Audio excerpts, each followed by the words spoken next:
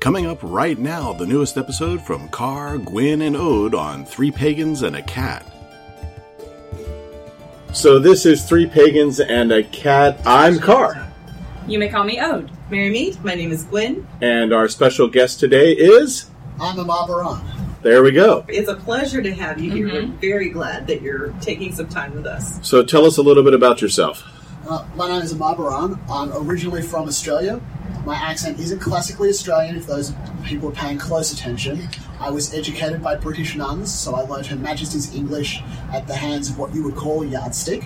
Okay. Okay. So my accent is a little unusual. I'm a practitioner of a pre-Gardnerian Celtic tradition called the Path of Light. I found my way to that tradition by a very circuitous route. I started in Christian mysticism, which quickly led to Kabbalah, followed by ceremonial magic, Wiccan-inspired neo-paganism, then Wicca, and eventually Path of Light. How did you move between those traditions? Did you just find yourself dissatisfied with each one in the row until you got to the right one, or? I was an overachiever. I was picked out by the pastor at school for come and join our Christian fellowship and study Christian mysticism, and very much being prepared for spiritual warfare. Okay. From that very Christian, Judeo-Christian mindset of we invoke Jesus and we Armor of baptize God. people Yeah. as they walk down the street. You look like a sinner, we'll baptize you. But Drive-by baptisms. But as I continued to study it, there was very large chunks missing, and the Reverend wasn't a strong practitioner himself, so he just kept giving me more books, and ultimately ones that I probably shouldn't have been reading at that point in time, which led me to, so this is all based off this Kabbalah stuff. Well, I'd better go and learn that then. Ooh, this stuff is increasingly complex. Oh, no, here's some translations. It's called ceremonial magic. Let's do this then.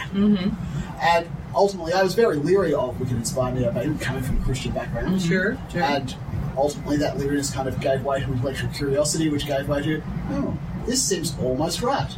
Almost. And then Path of Light was like, that's where I was supposed to be. Found the right place. Yeah. Well, can you describe a little bit more about Path of Light? Because I've never heard of it before, so I don't really know the reference. So, we are a lineage tradition. I can trace my lineage back I've met 4 generations back beyond me. So my teacher's teacher's teacher. Okay. I know another 5 names after that I can connect to legal identities of people who are, right name, right geographic region, right interconnectedness in terms of social circles and so on. Beyond that, they just become names. It's like, it's almost like, King Arthur. Yeah. It's like 17th century English villages didn't keep good records or something. I know. I know. It's almost like no one was literate. Weird.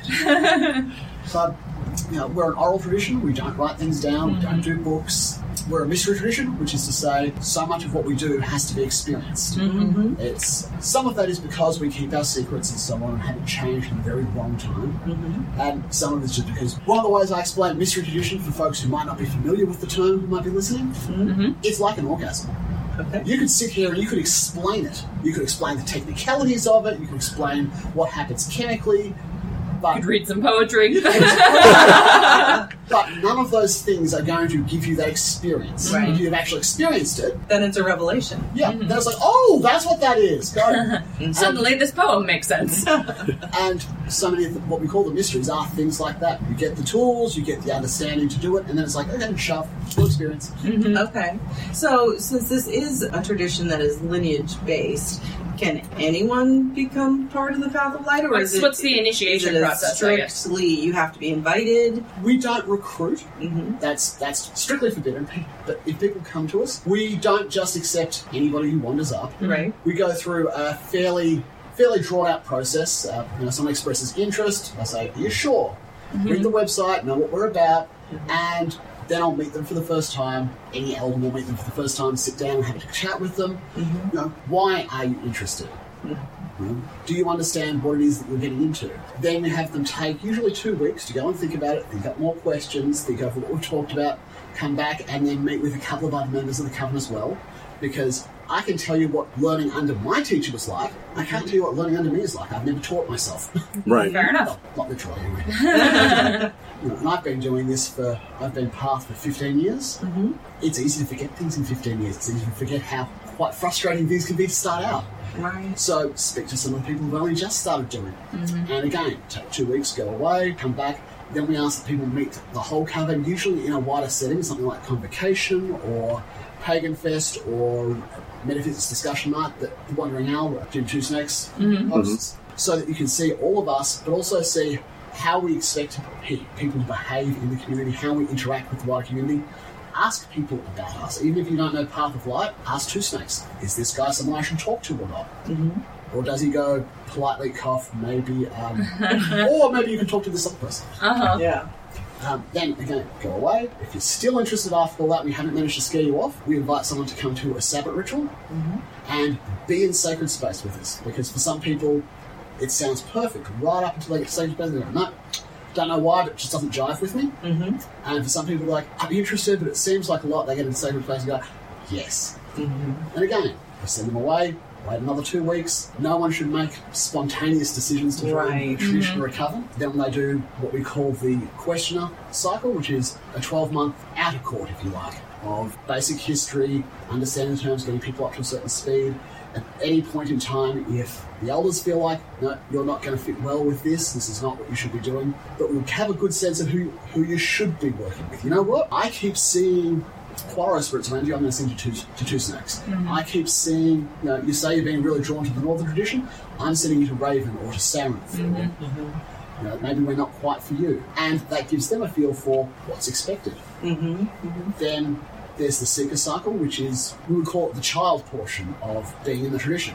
You can't speak for the tradition. You also can't do magic on your own. You're a child. Your elder, your teacher, is responsible for everything you do. If one of my seekers comes in here and pulls apart your microphone for whatever reason, you bring it to me and I'm the one who has to fix that.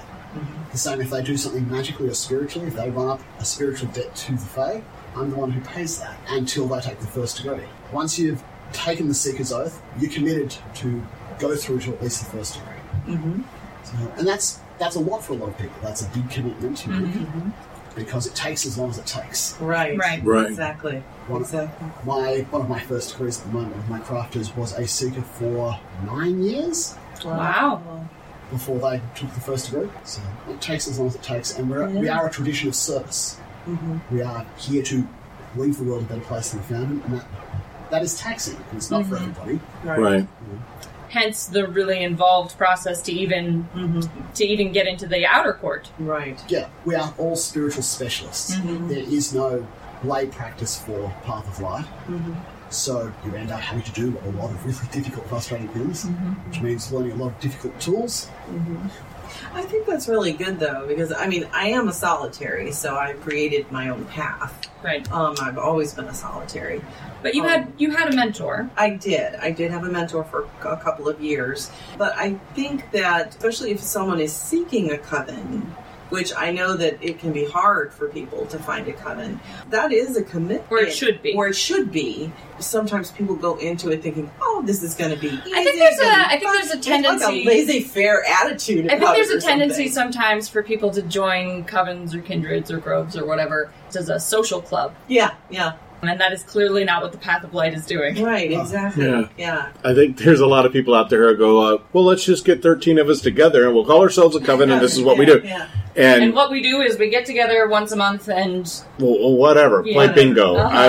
Do divinations, whatever. But do bingo divinations. Right. So, it's interesting to see something that's very... Structured. Yeah, which I think is really good. I think people need structure. Well, and very seriously minded. Yeah. As though you have a very, I liked what you said about how it's a service tradition. Right. You have a job. You do the work. Yes. If you're not going to do the work, don't take the job. Exactly. And for instance, you brought up the fact that I had a mentor for several years, and it was an oath that I had to take between my mentor and I. There were certain things that I couldn't tell other people that she taught me. Secrets, there were oath-bound secrets, and I think that assisted me, even though I have honestly never desired to be part of a coven.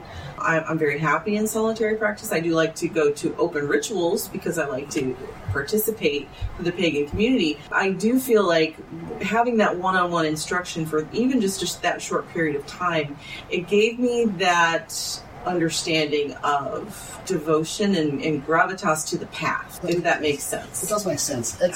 It's one of the things that I've talked about in some of the classes before, is that what the modern pagan movement has perhaps forgotten from time to time is that we don't all need to be spiritual specialists. Mm-hmm. There is a place for the layperson. If we look at us this morning, in fact, was about how these faiths came out of a tribal society. Mm-hmm.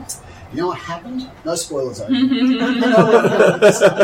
do you know what happened to the tribes where everyone stopped and prayed to the gods and everyone was a spiritual specialist? They all died because nobody was out harvesting the fields, nobody was out hunting, there was nobody doing blacksmith work, there was no one doing any of the myriad other things that you need to do. You know, the gods keep warning us of impending doom. We should do more divination about that.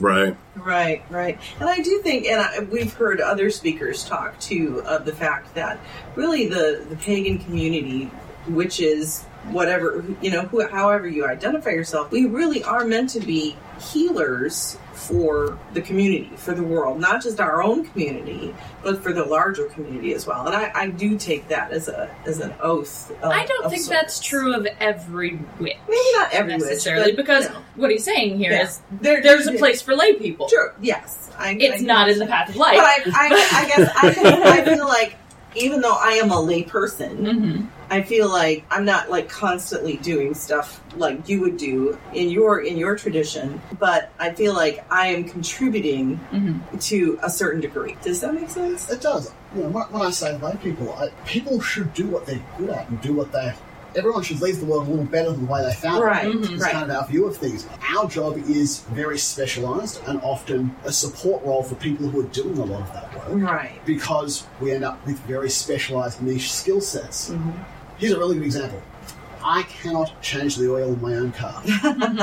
Okay, neither can I. My father, somewhere on the far side of the world, is screaming when he hears this. But I can't. I have someone who is a good friend who is an expert mechanic.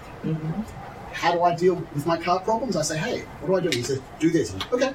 Someone said to you why? He told me to. Right. Not my job to know. By the same token, when he runs into problems that are of a spiritual nature or something that falls in my wheelhouse, like patient advocacy or legal type things, I say, ask him whenever on. Why are you doing this?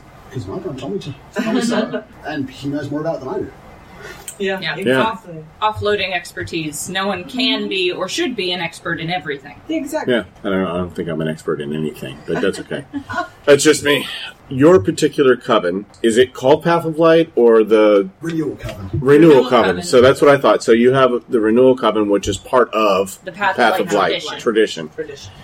And I know that you all do, usually, here at Convocation, you all have an area set up where you can get some tea or some cookies or some water, and that kind of fell apart this year, not due to you all, but due to the hotel. That's right. Being a pain in the butt. I didn't know Yeah. that. For whatever reason, the hotel was not happy with us giving out free food in the lobby. I'm not entirely sure why the reasoning was. Right. Because you all did it last year. Yeah. And the year before. And it's no different to what they're doing in hospitality. Yeah. Right. I'm just chatting with some of the con staff. We're going to see if we can make it official next year. But yes, hospitality is very important to our tradition. That little area actually came about because we found a need. Well, we never came there intentionally to do it to start with. It would have been 3 years ago now. A young lady was wandering past and kind of fell down, and we were the nearest people. Like, oh, what's wrong? We sit up, and I'm feeling really strange. Okay, talk us through your day. Oh, well, I've done this ritual, and then I ran and had to go to this ritual. That ran over time. I went to this ritual. It's no grounding. No eating. Have you grounded? Have you cleansed? No. I don't really know how to do those things yet. Oh boy. Okay.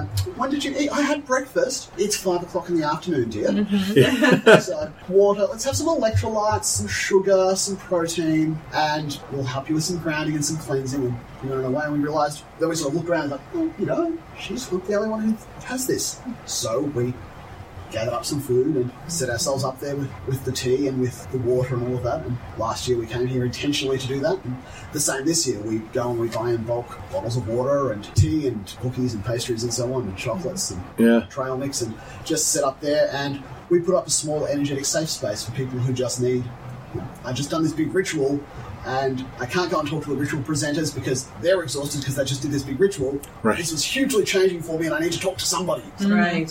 sit down, talk. We'll help you process through that. Yeah, that's great. That's a really That is a really wonderful valuable service, and it's really valuable. unfortunate that that's been derailed this year. Yeah. I don't understand that. Hopefully that can get back on track. Yeah. On track. Even if they have to, put you in a room like they do with the hospitality and just say, hey, have a sign up. If you have this Directions. need, go to this room. Yeah. Because it's unfortunate. Because I know last year when we came to Convocation, I was feeling I'm a diabetic, so I was feeling a little lightheaded and low blood sugar. Yeah. And you all were there, and you offered me some juice or some something that I could have, and it was a really nice service. Yeah. to Made have the drive home way better. yeah.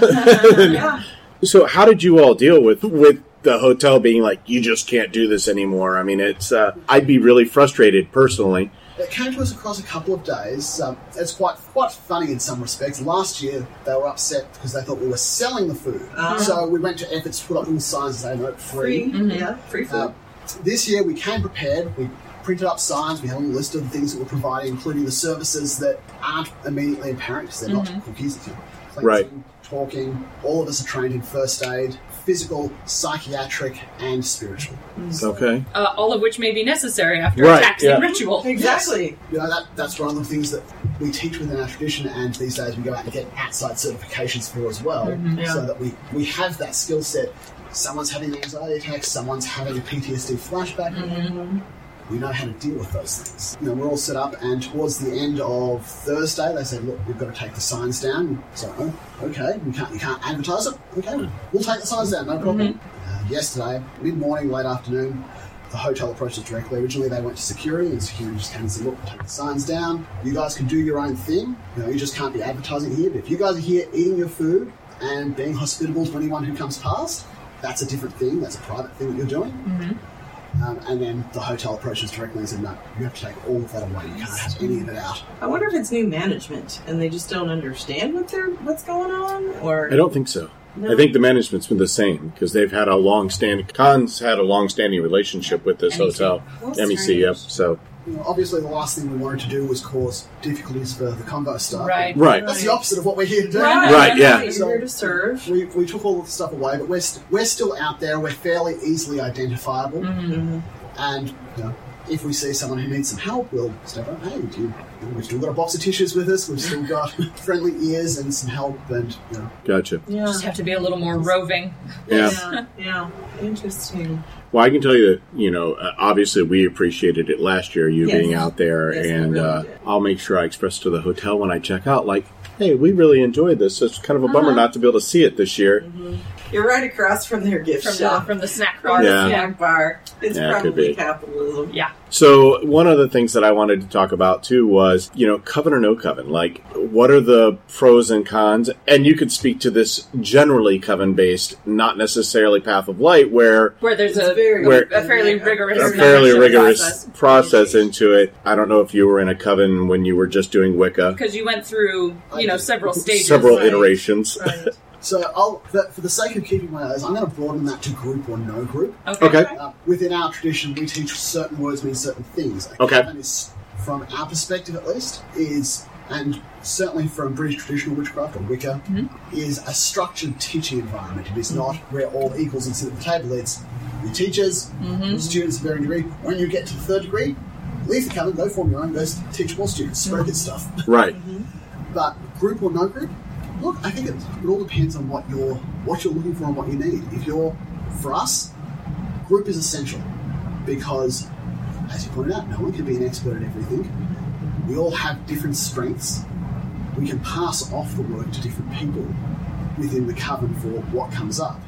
So in our case, it's supportive. But in terms of the social aspects or group ritual aspects, it comes down to what you need, I think. For some people, solitary practice is great. That's all they want. It's your relationship with the divine, however you connect with that. Right.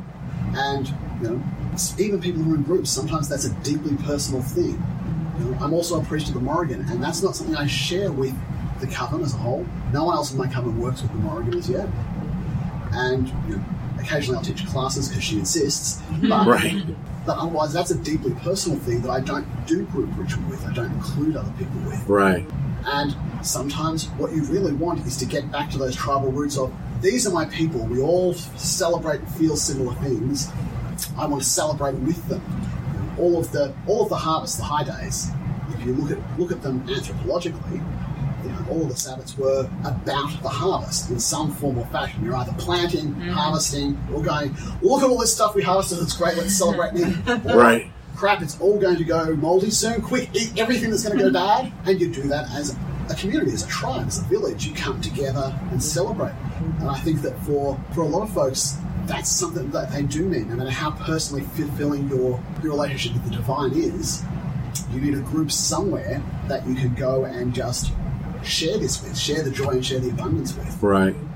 And so I think there's a place for both, even with every individual practitioner. Yeah. Whether or not you're going to a group ritual that some other group is holding and is like, yep, I just need to go and celebrate, or whether you're running open rituals, or whether you're looking for a learning environment, in which case it's probably going to be that bit more structured thing. Right.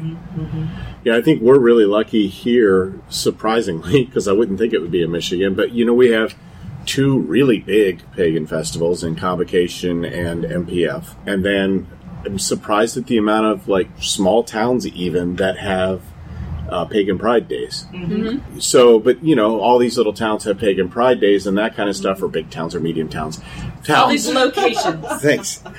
Jeez. So I think we're really lucky in Michigan because we have these bigger events. There are people I don't see except at Convocation and Michigan Pagan Fest. That's the only times I see them. Mm-hmm. Now, obviously, the commute is a bit right. Yeah, because Michigan's a big state and everybody lives all over. Mm-hmm. And we do get a lot of our listeners will say, I live in the deep South. I'm the only pagan in the area. Uh-huh. How do I connect with other pagans? Sometimes I think there probably are other pagans in your area. You just don't know how to find them. Right. Or they're not in the same path as you. So either y'all can create an eclectic group, or you can't group together. So I think that would be an interesting question to ask, because as you said, you don't go seeking members. Mm-hmm. People kind of are drawn or find out about you maybe through your classes or something like that, or meet someone. How does someone who might be looking... How did you find the path how did you find it? Because we saw your trajectory, but how did you end up from Wicca to the path of light? Yeah, because, if somebody is seeking a group but doesn't know how to find them, what do they do? That's 2 questions. Yeah. So, how do I end up in Path of Light? I have always agreed with and subscribed to the idea that Gerald Gardner had something deeper. Mm-hmm. If you read his early works, he talks about he was a first degree of an unnamed tradition from New Forest cover before he went and founded Brigitwood. I've studied Thelmic stuff, I've studied Crowley stuff, I've studied the Golden Dawn stuff. I can see very clearly in Gardner's work where stuff has to come out of ceremonial magic, where the Golden Dawn stuff has come in. I can see where Margaret Murray's god-awful anthropology was added in. But I could also see that there's something else there. There's something older there. Mm-hmm. And I was constantly looking for, in different traditions, where can I find what's missing and recreate that? And I ran into the person who ultimately was my teacher's teacher when I was running a youth group in Australia. I was running the only pagan youth group in the state. And he came along. Definitely not a youth, but we weren't discriminating. That was the whole point of the group. Was that, all of the other groups, anyone under 18 was locked out of because they met on licensed premises. And he came along, and I'll admit, I was rubbed the wrong way by him at first, because he was in his late 60s, and he'd been doing this for 30 or 40 odd years now, very set in his ways, and which rubbed me entirely the wrong way. And ultimately, as I continued to talk more with him, I found that lines up with the thing and that shape, the thing you're talking about there, looks like the shape of some of the mystery I've been trying to unravel over here. And ultimately I ended up saying, okay, so you clearly know things that I want to know. How do I learn this? And he directed me to one of his students, who became my teacher. Okay. How to find a group. So before I lived in the big city, so Australia has 7 cities. Okay. Right. Have anything to know.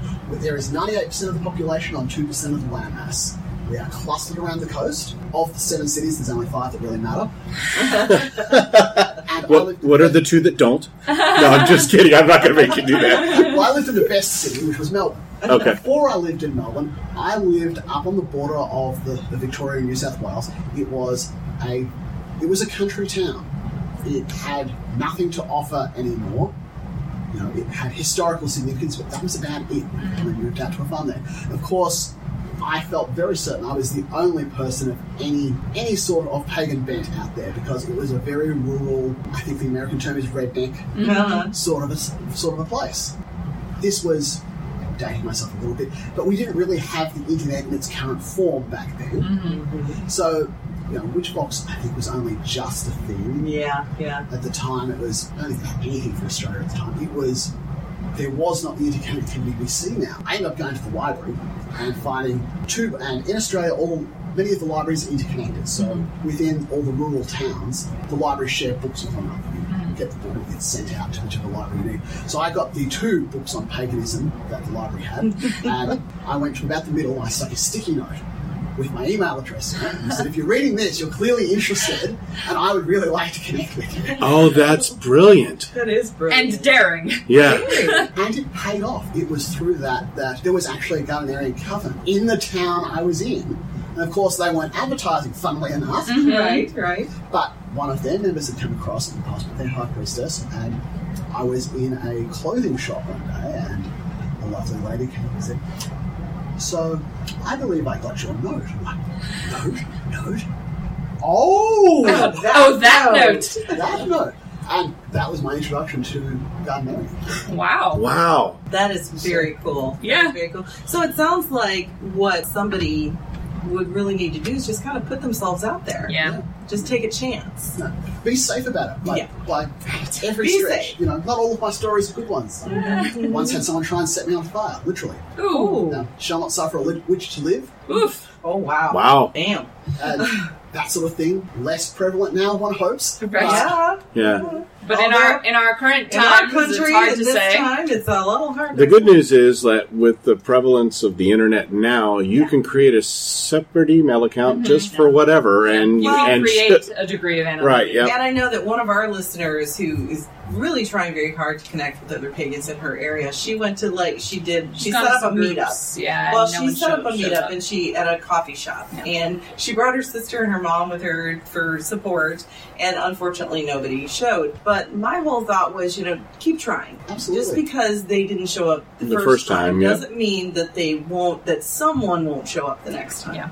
For that listener, as scared as you are about putting yourself out there, any person who wants to come to your meetup is just as scared. That's right. If not more. If not more. Yeah, because especially, I remember it correctly, it's kind of an area that's conservative, and it's, she doesn't really put herself out there. This is new for her to be putting herself out there as a pagan. Yeah. And I think a lot of people experience that. It can be scary, especially if you live in an area that is very conservative. It has a lot of churches.